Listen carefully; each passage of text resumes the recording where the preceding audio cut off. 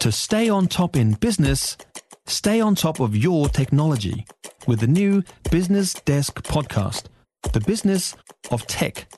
Listen on iHeartRadio or wherever you get your podcasts. You're listening to the Sunday Session podcast with Francesca Rudkin from News Talk ZB. Queenstown skiing destination Coronet Peak has an ambitious dream. They are looking to supercharge its mountain biking tracks to make it an all-year destination. Joining me now is Coronet Peak Ski Area Manager Nigel Kerr. Good morning. Kia ora, Francesca. Thanks so much for being with us, Nigel. Now tell me, look, there are already mountain bike trails on Coronet Peak. Is that the case? What's the new plan? Yeah, there are already 3 trails, 2 very historic and 1 more recent. And we've got a grade, and they're a range of grades, 3 to 5, but they are just 3 trails. And I think we all like to shop, and we all like choice in our shopping and our activities and different challenges. And mountain biking is no different. And as we move from a place where you can mountain bike to probably more of a park where we have more choice and more options, and you're entertained for longer, we have come up with a master plan document that we intend to work through over the next 4 to 5 years. Awesome. What's the plan? The plan is about 14 new trails that often are linked trails rather than full standalone. The shape of Coronet Peak means there's only a couple of trails that would actually go top to bottom. Most of them would start a third of the way down and link, or 2/3 and link across. So some of these trails are making choice. Okay, I've done this run, but now I'll go this way and then I'll go that way. But really, for me as a customer, that's what I look forward to when I'm out there. And I imagine if you're a purist, you will cycle to the top, Nigel, but I imagine you'd use the chairlifts, would you, to offer the opportunity too for people just to get to the top and then have a blast down? Yeah, if you're a purist, yes, you might bike up, but it's pretty hard work. I won't be doing it. Yeah, well, the slopes get a lot steeper when you're on a bike than when you're on your skis, I can tell you that. And the chairlift, which we put in about 5 years ago, the Coronet Express, it was actually specified to allow us to run mountain bikes on it in the summer, and it works incredibly well. It's probably got the best bike capacity, some of the best bike capacity in the country, and it's also geared so it really slows down top and bottom, making unloading and loading safe and comfortable.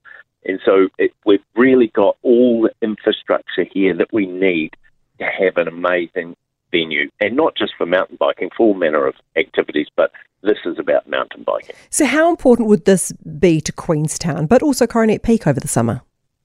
Well, I think the Coronet Peak, what it does is it gives us one of several revenue streams that allow us to be open more, because we're in a recreational reserve. We are 20 minutes on a sealed road from Queenstown. So we're very, very accessible, and if we can make this recreational reserve more useful to the wider public, that's a huge deal. To us, it's also about hiring our staff on a more permanent basis. Having year-round employment rather than seasonal employment is another big deal, and that fits in with dealing with housing, dealing with good skilled staff. And then for Queenstown, I think, well, there's a dream at the end of all of this, which is to put together, to bring international events to Queenstown. Now, we've got quite a few different venues now developing in Queenstown, but there's no doubt that if we can, the more international recognition we can get, and events are a good way of doing that, the long-term value for the destination is huge. Nigel, you mentioned, of course, you're a recreational reserve. Does that make it tricky to make any adjustments on the mountain? I wouldn't call it tricky, okay. But very time-consuming, because right. We're working with DOC. And look, because it's a reserve, and rightfully so, it has higher ecological controls and values to be protected, than a lot of other areas. And there's no problem with that. That's correct. But DOC's processes at the moment are very slow. We've been working on this for 4 years, and we're almost, but not quite getting to the end of the pathway to get this underway. If you put mountain biking tracks on a ski field, does that affect the ski slopes?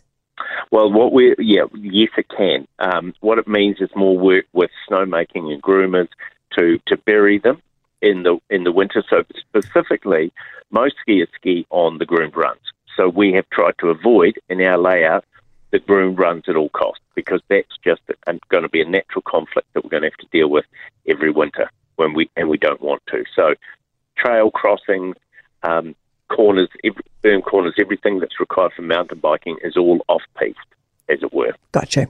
Now, I was in Queenstown a few weeks ago, took my kids down for the first time, who really enjoyed the skiing and things. I was talking to a few of the locals, Nigel, and what they were telling me is that, because of climate change, there is a possibility that it's not going to be sustainable to be skiing consistently on Coronet Peak, and that the idea of the mountain biking is future-proofing, Coronet Peak and what it can offer. And at the same time, this is all the locals. You can tell me the locals. And then they were saying to me that the plan is to extend out the remarkable ski field, which of course is higher and often has a little bit more snow.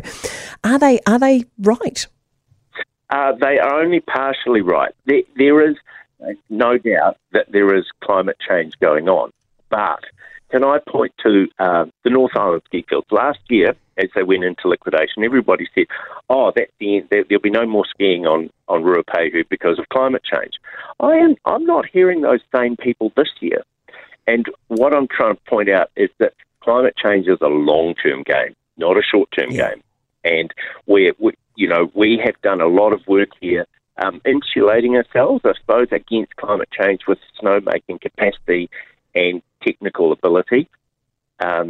So the way I see it is we will be skiing here for many years yet. However, it's such a big facility with such infrastructure that we're almost criminal not to develop it further for year-round use. I mean, how many dock reserves do you go to where they make you coffee and you have flush toilets and the music's playing on the deck and there's seating there? But you don't. This just doesn't exist. Yeah. So it's amazing. Quite unique. And, next summer we've got the New Zealand Mountain Bike Champs, we've got the South Island Champs, and one of the reasons they come here is it's such a good venue and such an arena for the public to enjoy everything that's going on, the way the building is facing, all the facilities. And they're just going, well, this is just too easy. Yeah, It's a no-brainer. Couldn't agree with you more, Nigel. Really nice to talk to you. That was Nigel Kerr there, the Coronet Peak ski air manager. Yeah, look, you never know where the snow's going to land. Went to Queenstown and my son said to me, this is the Ruapehu snow. Went to Ruapehu and he said, this is Queenstown snow. Very confusing here. Anyway, the snow is falling. That's all that matters at the moment.